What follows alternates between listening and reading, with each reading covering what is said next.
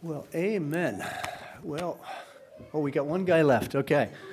There we go. Good. Well, praise the Lord. I tell you. That Jake Swaski, eh? I tell you. We're in this wonderful passage of Scripture, this wonderful sermon by Stephen. One of the things I love about expository preaching is you go through passages of Scriptures that you probably would never go through. And I don't know, at my age, if I'd ever get another opportunity to go through Acts chapter 7, and I've just really enjoyed it. You know, we realize that Stephen is on trial for his life, isn't he? You know, the charges happen to be that he speaks against the temple and temple worship. He's blaspheming the law of God. And what Stephen does throughout this sermon is he's not so much, again, defends himself, but shows the guilt of the Israelites and also the Sanhedrin who have rejected the law. They are the true blasphemers, again, of the law. And he does that, again, primarily through the testimony of Moses. He points out Moses did all of these signs and wonders. It was beyond a shadow of a doubt that he was God's anointed one. Also, living oracles came through him, but they rejected. The people rejected. They rebelled against Moses, just like all those in Israel at this time were rejecting him. And the problem was not a lack of revelation or a lack of knowledge for who God was. And we saw that last time we were together because we looked at verse number 39, which says, our fathers refused to obey him, but thrust him aside. And then it speaks of the problem. And here it is. And in their hearts they turned to Egypt. And when it says they thrust him aside, they're speaking metaphorically that they just did away with Moses. And not only Moses, but Moses is God. You know, and the problem here is not external. It's the human heart, isn't it? And when we talk about the human heart, we're not just talking about intellect. We're just not talking about our thinking. We're not just talking about how we comprehend things. But we're talking about the totality of everything that goes on. It includes our thinking, but it includes our desires, our emotions, our longings. You know, all those things that happen to be, again, inside of us. It doesn't mean that just because we have the right information that we will do the right thing. We know, beyond a shadow of a doubt, we sang about this morning, that God wants us to be holy, but we can still go in the direction of lust. We know through the gospel of the Lord Jesus Christ, we've been forgiven, and we know that God wants us to be forgiving people. But so often we can hold these grudges, this unforgiveness that happens to be, again, in each one of our hearts. And we many times know the right thing, but knowing the right thing and doing the right thing are two separate things. And here's the problem. The problem is the human heart. And what we come to in this passage of Scripture is the greatest problem, the greatest manifestation of evil that comes out of the human heart. And what it is, again, is this. It is faulty worship. You know, it's worshiping something other than this great God that happens to be, again, above. And when you look at many people come out many times, and they might come out to a service like this, and they might find that the preaching of God's word is the most boringest thing that happened to begin in the world. You know, I went by a church sign once, and it says, do you have trouble sleeping? We have sermons inside. You know, and anyways, I took great offense at that. But anyways, it's amazing to look at that and see it, because that's the way many people think. You know, I just have a problem worshiping God. And let me tell you, you don't have trouble worshiping. You have trouble worshiping the wrong thing.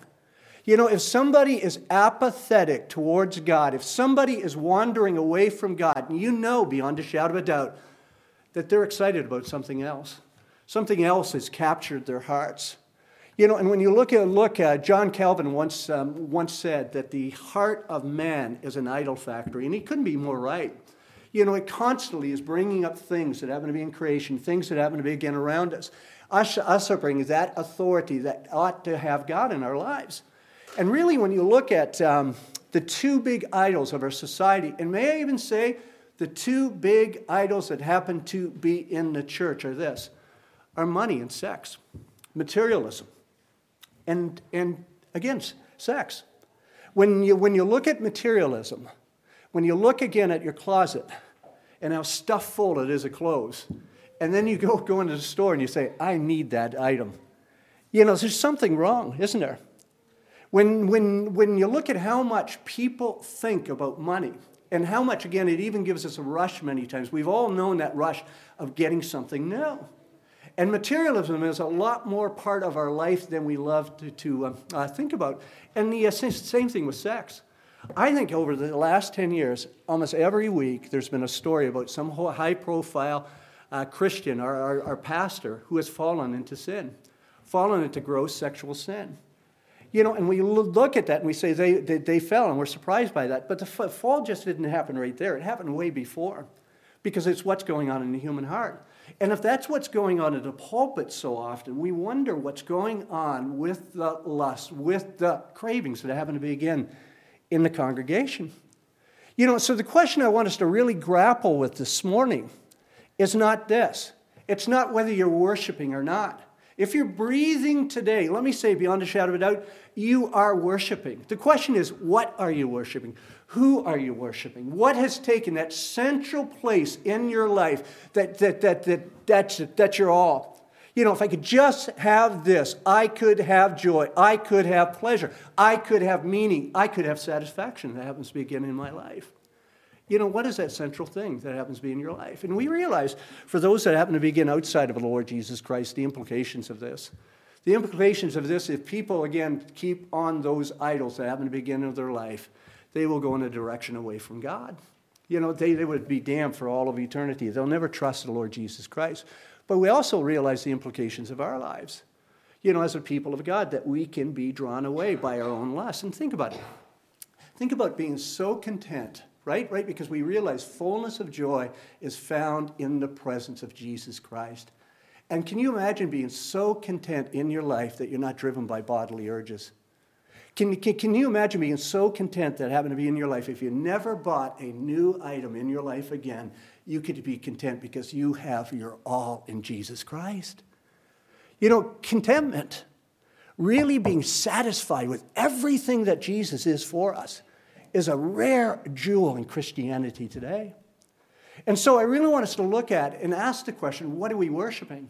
I want us to, again, somehow give us some tools to help us in this battle that happens to be there. And our prayer, again, should be the prayer of David in Psalm chapter 19, where he says, who can discern his errors? Declare me innocent from hidden faults. Listen to what he says next. Keep back your servant also from presumptuous sins.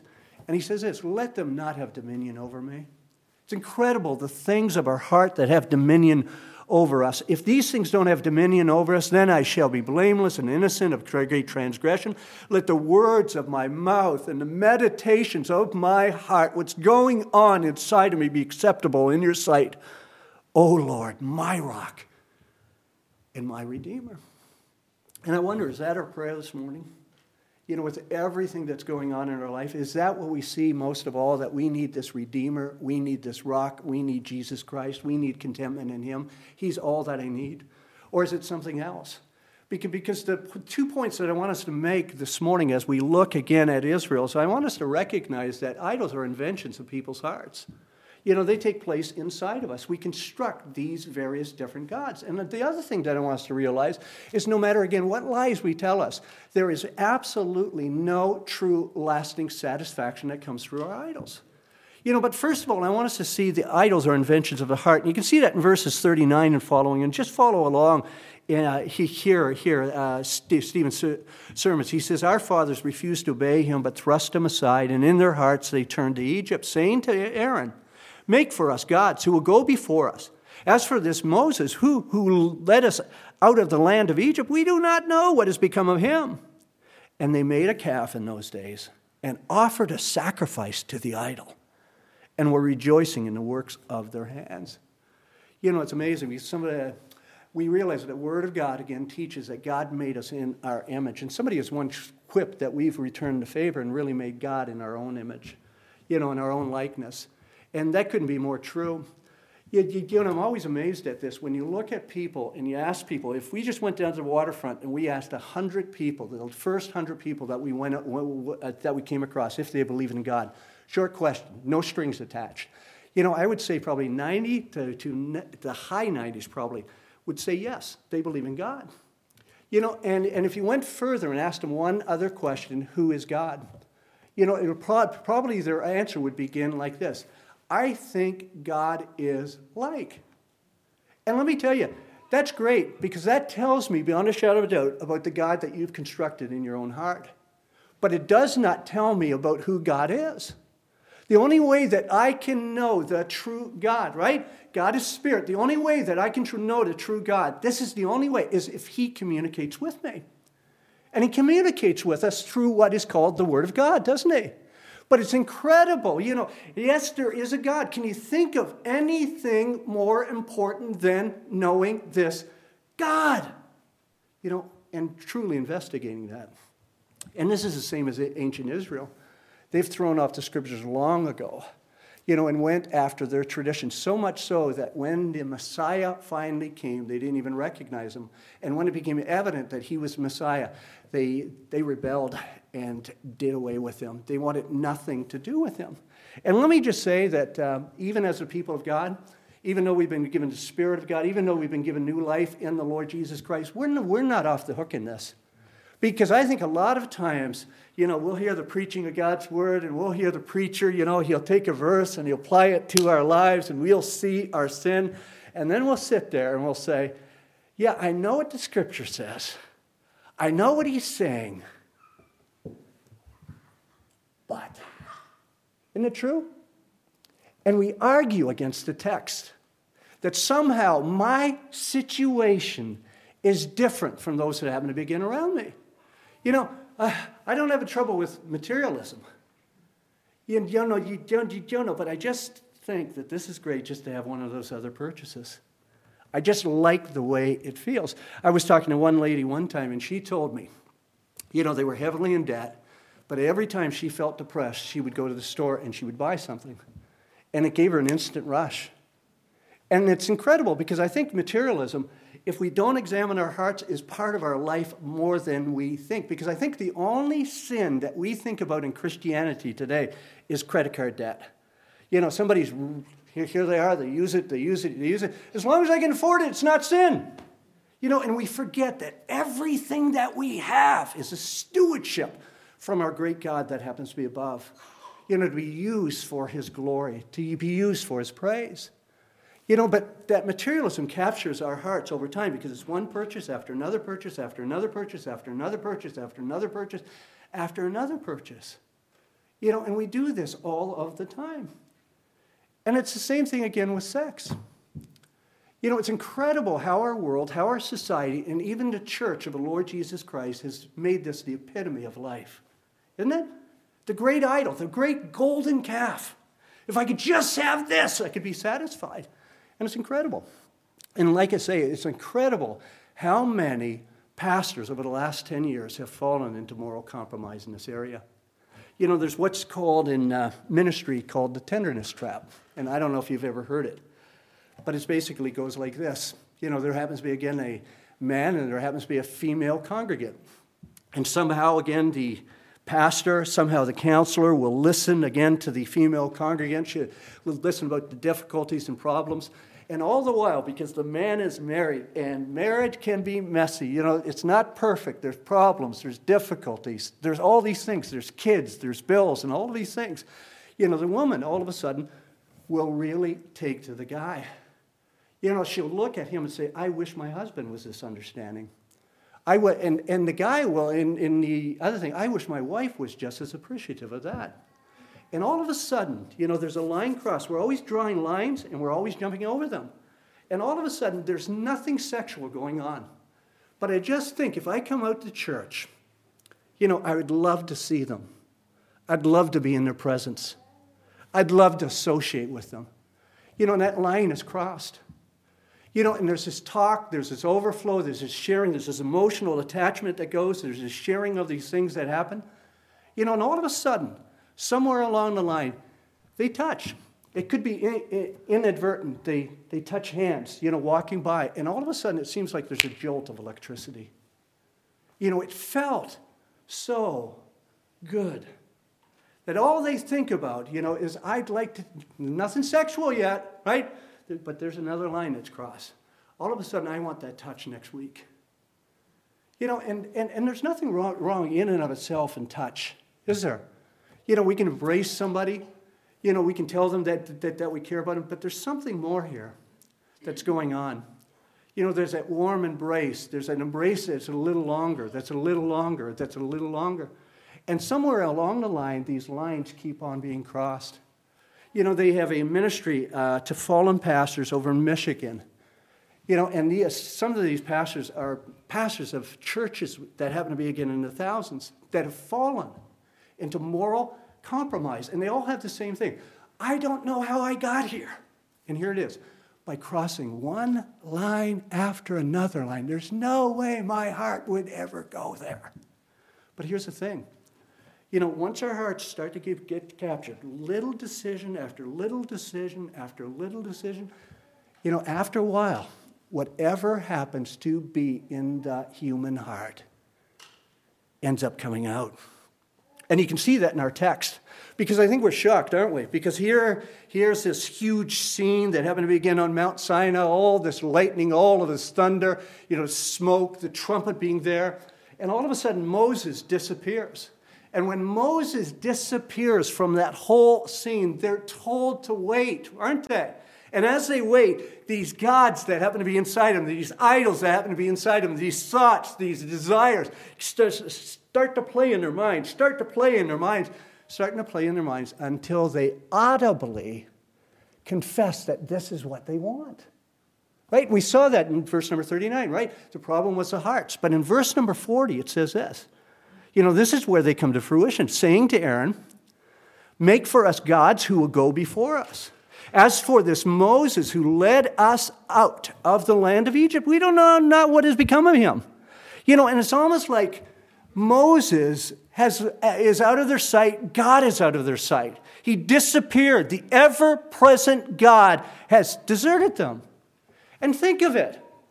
Because again, I cannot say it clear enough. It's not that there's a lack of revelation here. It's not that somehow they are unaware that there's this holy God who reigns. I mean, they saw the 10 plagues. Imagine seeing those 10 plagues. Imagine passing and seeing the walls of the Red Sea and passing in the midst of that. Imagine seeing it coming crashing down and destroy the most powerful army. Imagine being led by a pillar of fire by night. Imagine being led by this pillar of smoke by the day. Imagine all of that. The problem was not revelation, wasn't it? Right? Here it is. Beyond a shadow of a doubt. Here is God. It's irrefutable. And think of the Sanhedrin, because it's the same thing, isn't it? Is Jesus the Messiah? The great question, right? Here's all of these signs and wonders. Irrefutable. Here's his teaching. Irrefutable. Here they put him to death and he rises again. Irrefutable. Here he ascends back up into heaven and his followers start preaching and they start doing signs and wonders.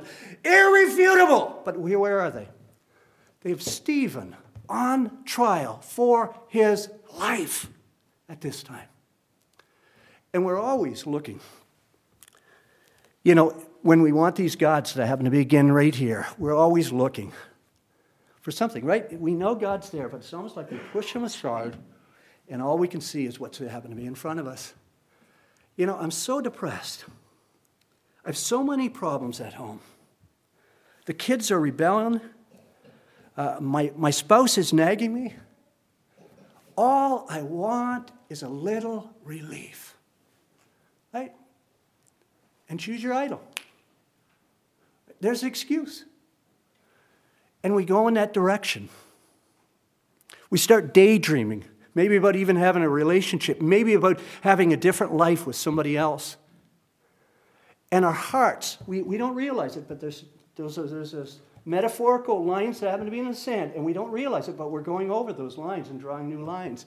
No, I never go there. Well, I did go there, but I'd never go there. No, but I did. And we don't realize we're taking steps.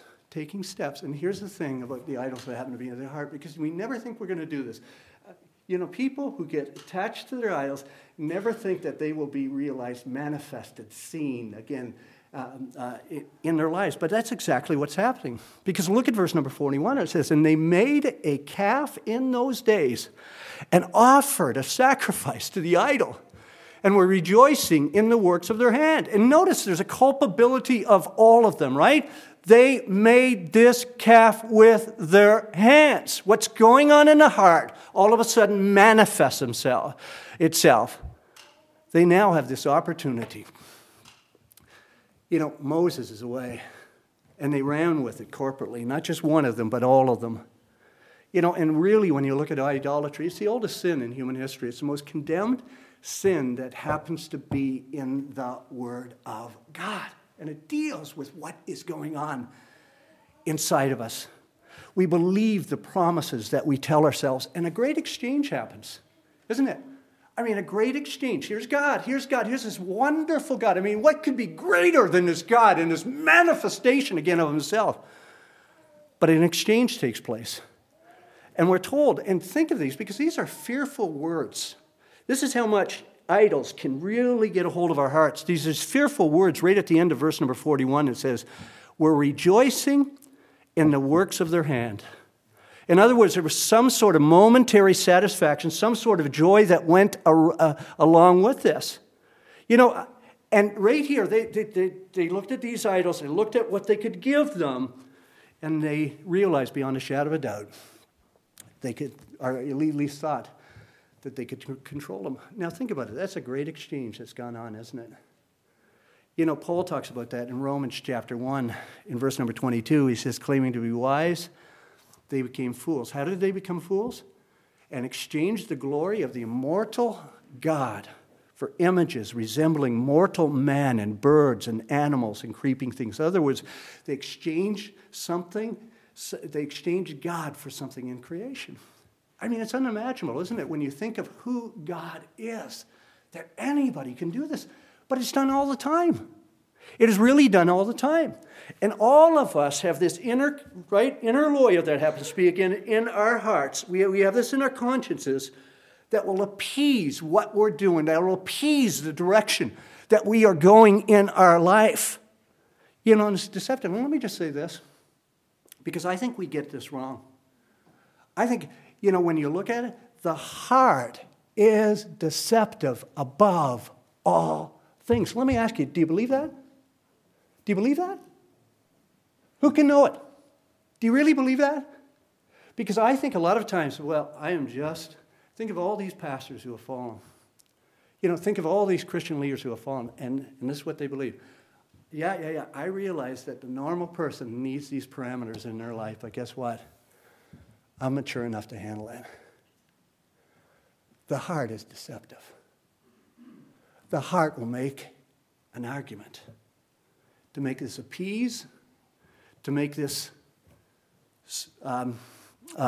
legitimate. But listen to the end of that. Listen to that statement again in Romans chapter 1, verse number 22. It says this, claiming to be wise, they became fools. How many people do you know that claim to be wise, but in God's sight, they're fools? But you know why this is written? This is written, not this. Look at how evil these Israelites are. It's written because of this. The same heart that the Israelites have exists in me. That same wickedness. That same evil. And here's the question. What are you longing for? What do you say beyond a shadow of a doubt? If I could have this, life would work. I could have joy. I could have satisfaction. I could have meaning in my life. What is it? What is drawing you away? Where are you arguing against the text of Scripture and what God has said? And this is an amazing thing about our God. Our God loves us so much that the reason why He puts parameters in our life, the reason why He gives us commands, is because He knows what's best and He truly loves us. Do we believe that? Do we truly believe that? Because here's the thing about idols. Idols promise so much, but they really deliver so little. And they cannot deliver on the thing that many times we seek, and that's ultimate satisfaction. Let me just read those verses again and see if you can follow that through. Beginning at verse number 39 again, it says, our fathers refused to obey him, speaking of Moses, but thrust him, Moses, aside. In other words, thrust God aside. And in their hearts, that's the problem there. The rest of this passage tells us the manifestation of what is coming out of the heart. In their hearts, they turned to Egypt. Egypt promised them something, saying to Aaron, make for us gods who will go before us. As for Moses, who led us out from the land of Egypt, we do not know what has become of him. And they made a calf in those days and offered a sacrifice to the idol. And they were rejoicing in the works of the hand. Now, here's a unique thing, again, about the people of God. The unique thing about the people of God, because of the work that God has done in our hearts, we have, here it is, a love-hate relationship with sin, don't we? There's a sense where we hate sin. We despise sin. We hate, again, that materialism can take over our hearts. We hate, again, the idea, again, that sex can be used in a way that God has not ordained. We hate, again, many things that happen to be around us. We complain about many things that happen to be, again, of the world because they're so evil, they're so wicked. You know, and even the Scripture backs this up. In 1 John chapter 2 and verse number 15, it says, do not love the world or the things of the world. There's a command, if anyone loves the world, here's the warning, the love of the Father is not in him. And he goes on and describes what that love is, right? That love of the world is the lust of the eyes, the lust of the flesh, the lust of the mind. Things going on inside of us. We crave these things. Well, if you happen to be a believer in the Lord Jesus Christ, God has given us a new nature. And isn't it amazing? He's given us a new passion for Jesus Christ, to follow him, to love him, to learn of him, to make much of him, right? We want to spend our lives on Christ. Isn't it something? You know, and there's so much to be thankful for, you know, in life of Christ. But like I say, we have a love-hate relationship with it. Because so often, here's the thing you have to realize. Sin looks attractive. And I'll even go one step further. Sin, at least for a season, is joyful.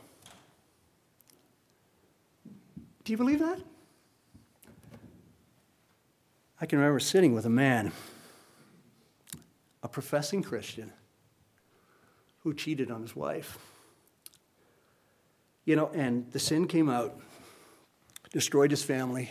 His kids wanted nothing to do with him, and brought shame and discord in the church of the Lord Jesus Christ. And it was amazing to talk to him, because this is one of the things he said. He said, I knew where this would end up. Now think about it, because that seems like a contradiction, doesn't it? I knew where this was going to go. I knew it would end in destruction and pain. And here's the question. If you knew that, why did you do it? And here's the answer. Sin has pleasure. Isn't it true? I mean, if it had no pleasure, right, it is not attractive to us. I can remember when I was a little boy, I loved certain meats, and I loved potatoes with gravy, and I hated vegetables. And I can remember sitting there for a whole hour, you know, my little arms crossed. I was a 5-year-old rebel, sitting at the table for a whole hour with vegetables in front of me, and my mom saying, you're not getting up until you eat it. Now think about it, because still today, you know, I like vegetables a lot more, but still today, I'm not running to the fridge because there's some carrots in there. Or, oh, I like, you know, how those green beans, oh, I just got to have them. Now, if you put a whole bunch of brown sugar and butter on them, I'm there, right? But why? Because when you put brown sugar, when you put a whole bunch of butter on it, guess what? There's some sort of joy. There's some sort of pleasure. There's some sort of satisfaction. Now, here's the danger. That joy, that satisfaction will never last. Right? Why do people keep going back to pornography? It's never one and done. And why? Why do people, oh, you know, I can't believe I did that. I can't believe I saw those things. I can't believe I engaged in that activity. But here it is, 3 or 4 days, and they're going back to that house again. Why? Right? Because of this. that pleasure cannot last. That satisfaction does not last. Think of ancient Israel. I mean, I'm just amazed at this. Well, just before we look at ancient Israel, that's what I think our problem is. Our problem, beyond a shadow of a doubt, is we really think that we can fool ourselves, we can control our minds, we can control our hearts, we can control how far we go. But every there, right? We just get pushed a little further, We bring it in, we bring it in a little more, until it has us, until it's captured our heart. And you have to realize that this is what's happening in this passage. Right? There's a delay. There's something going on in the human heart. There's something that's going on in them. And this is amazing because think, God's still present there. Where are they? Where are they when all this is going on? They're at the foot of what? Mount Sinai. Well, what's on Mount Sinai? All this cloud of smoke. They can see flashes of lightning. They can hear the thunder. They can still hear the trumpet. God is still there. That's not the problem. The problem is what's going on in the human heart. They're taking a little more, until we finally read these words, and we're rejoicing in the works of their hands. Now, let me ask you the question, because the gentleman that I sat with that day, let me ask it of Israel. Do you think beyond a shadow of a doubt that they knew that this wasn't going to work out? Do you think beyond a shadow of a doubt, here's this mountain, here's all these things that they saw in Egypt, here's all these things they even seen as they were going through to Egypt, here's all these flashes of lightning, here's this thunder, here's this trumpet being blasted. Do they think beyond a shadow of a doubt that there's not a day of accountability? And this is the answer. They know there's a day of accountability. They know this is not going to work out. But why do they go? This is why. Because those gods promised some sort of pleasure, whether it happens to be sensual or whether it happened to be something else. There was something about those gods, something about those fertility gods, something, again, about the freedom that they gave them as far as their hearts, as far as their passion when they were in Egypt, that they wanted. But here's the kicker again. It can never satisfy. Now, let me just make a couple observations and we'll be done. This is real heavy stuff, and I know it is. But let me just make a couple observations again, and then we'll be done. And one is that every good and every perfect gift comes down from the Father above. Right? And I think the thing that we have the most problems with are the things that are actually good gifts from God. Right? Isn't it true? I'm thankful for my house. I'm thankful for my wife. I'm thankful for so many things that happen to begin in my life. And God has given us many good gifts. And let me just say this about sex. Sex is not a 4-letter word. There's nothing dirty about it. There's everything dirty and sinful about fornication. There's everything dirty and sinful about adultery. But there's nothing dirty about sex. God's given, again, as a wonderful gift in certain parameters, but that's all it is, a gift, right?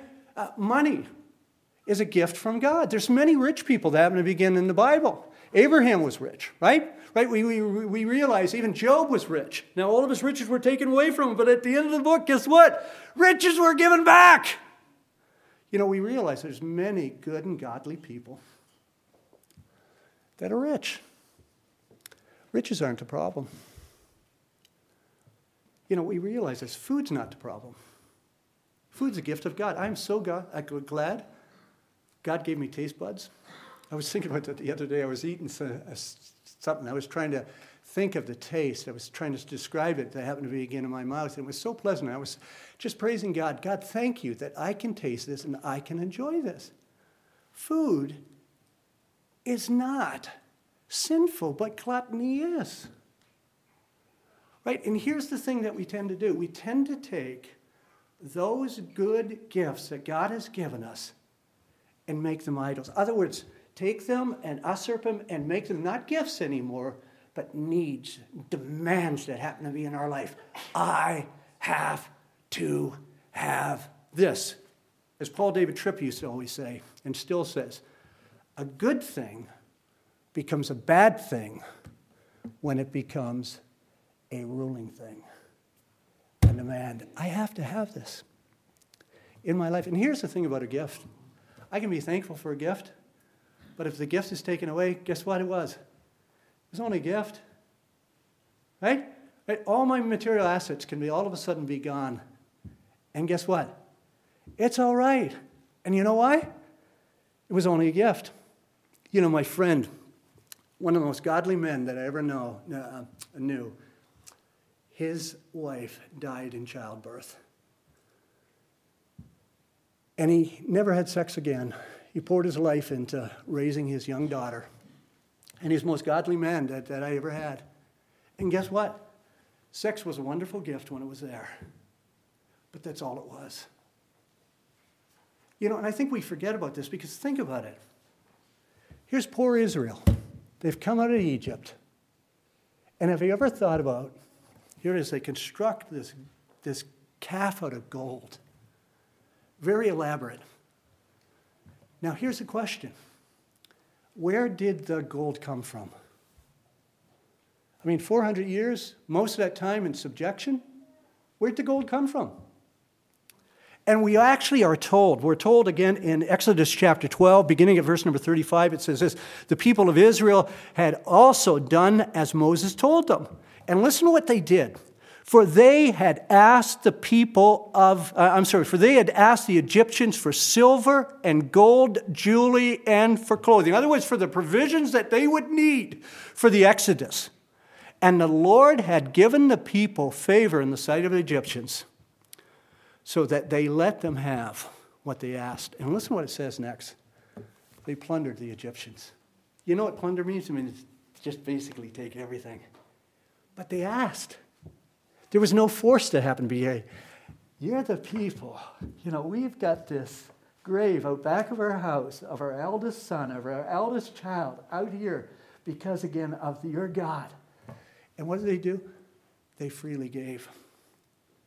All the provisions. Their clothes would not wear out. God would provide manna every single morning for them to collect, to feed them again on the way. It was incredible, again, to look at God's provisions.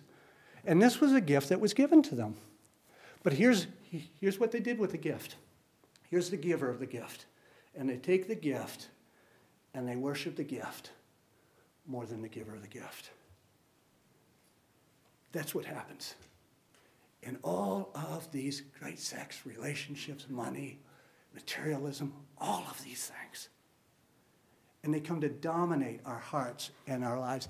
Here's my plea this morning. Don't be a fool and worship the gift more than the giver, who he is. Recognize, use all that we have to worship and adore him. God is such a generous giver. Praise him for the vast riches, again, of his greatness, for the vast riches, even of our salvation in the Lord Jesus Christ. The second point I want us to make, again, as we close out this morning, is to know that the things of creation can never satisfy as a God replacement. They can never satisfy as a God replacement. Only in the presence of Jesus is there fullness of joy. Only in the presence of Jesus is there true contentment. And let me tell you beyond a shadow of a doubt, even for us as believers in the Lord Jesus Christ, it has to be learned. It has to be cultivated. This greater joy, this greater peace, this greater satisfaction that happens again in Christ. Our problem, when things start to go a little bit wrong that happen to be in our life, we start to look at other things, other people. But let me tell you beyond a shadow of a doubt, idols are empty. Do you believe that? Jeremiah talks about idols in Jeremiah chapter 10, and beginning at verse number 3, Jeremiah writes, "For the customs of the people are vanity." In other words, they're absolutely empty. And why are they empty? Listen to what they do. And just think of all the materialism. Think of again of all the things we really crave that happen to begin in this life, all of the passions that happen to begin of our soul. He says, a tree from the forest is cut down and worked with an axe by the hands of a craftsman. They decorate it with silver and gold. They fasten it with a hammer and nails so that it cannot move. Their idols are like scarecrows in a cucumber field, and they cannot speak. They have to be carried, for they cannot walk. Do not be afraid of them, for they cannot do evil. Neither is it in them to do good. I read this passage a few days ago, just refreshing it in my mind before I preach it. And then I went and opened my closet, and I looked at all the scarecrows in it. You know what? Nothing that I have in my house, and I love many things, and I'm so thankful for many things that happen to begin in my house, but nothing in my house can give meaning. Nothing in my house can give, here it is, that ultimate satisfaction, that ultimate contentment that happens to begin in my life, right? There's always going to be a new fashion. There's always going to be a new electronic item. There's always going to be a new status symbol that happens to be, again, out there that says, look at what I have. But all they are is scarecrows. That's all they are. They're absolutely lifeless. And here's my whole point, because our foolish hearts are prone to wander. And, oh Lord, I feel it. I feel that wandering all the time. They are duped into thinking, if I just had another relationship, if I just had more sex, if I just had more material assets or whatever, I could be satisfied. And here's the wonderful thing I love about the gospel. The wonderful thing about the gospel is we were meant for satisfaction. Don't you love that? We were meant for joy. We were meant for pleasure. But that pleasure is found in the only one who says, I have come to give you abundant joy, abundant life. And it's found in Jesus. The challenge for all of us is, where are we seeking life? Where are we wandering or even prone to believe these lies? You know, again, I think every morning we should wake up and say these words, this prayer that we started off with. And it's basically this: keep back your servant also from presumptuous sins. Let them not have dominion over me. Let me ask you, what's having dominion over your heart, over your life today? Because here's the glory of the Lord. And this is an amazing thing. People, if you're a believer in the Lord Jesus Christ, you have to know this. God loves you too much that he will at some time, if you don't take care of your sin, if you don't take care of your idolatry, he will expose your idolatry because he cares and loves you. He will bring it out in the open some way. And the call is to recognize who your deliverer is, who the Lord is, who your ultimate and only Savior is. Whether we're saved here this morning or whether we're not saved here this morning, the message is the same, isn't it? Repent and trust in this one for glorious forgiveness of sins and life abundant, life new. Come to him. Let's bow our hearts in a moment of prayer.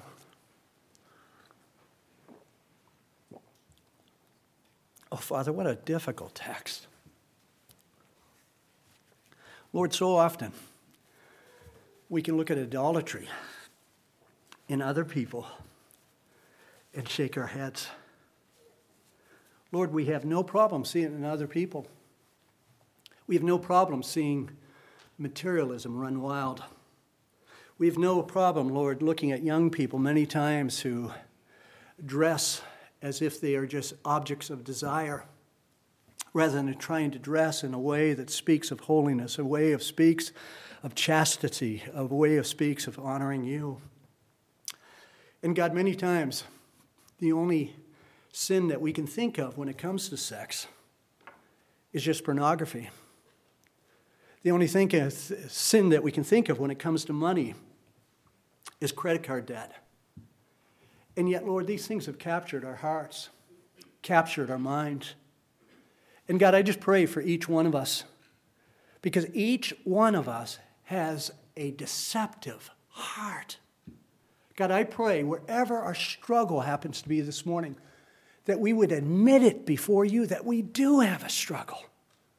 but we would go to the one place, the one person who is able to give us the solace, who is able to give us the mercy, who is able to give us the grace, who is able to give us and will be in the midst of that fight with us, that we would turn to Christ. We thank you for him. We thank you, Lord, for the life that he's given. Just be with us as we conclude now. We ask these things in Christ's name. Amen. Brother.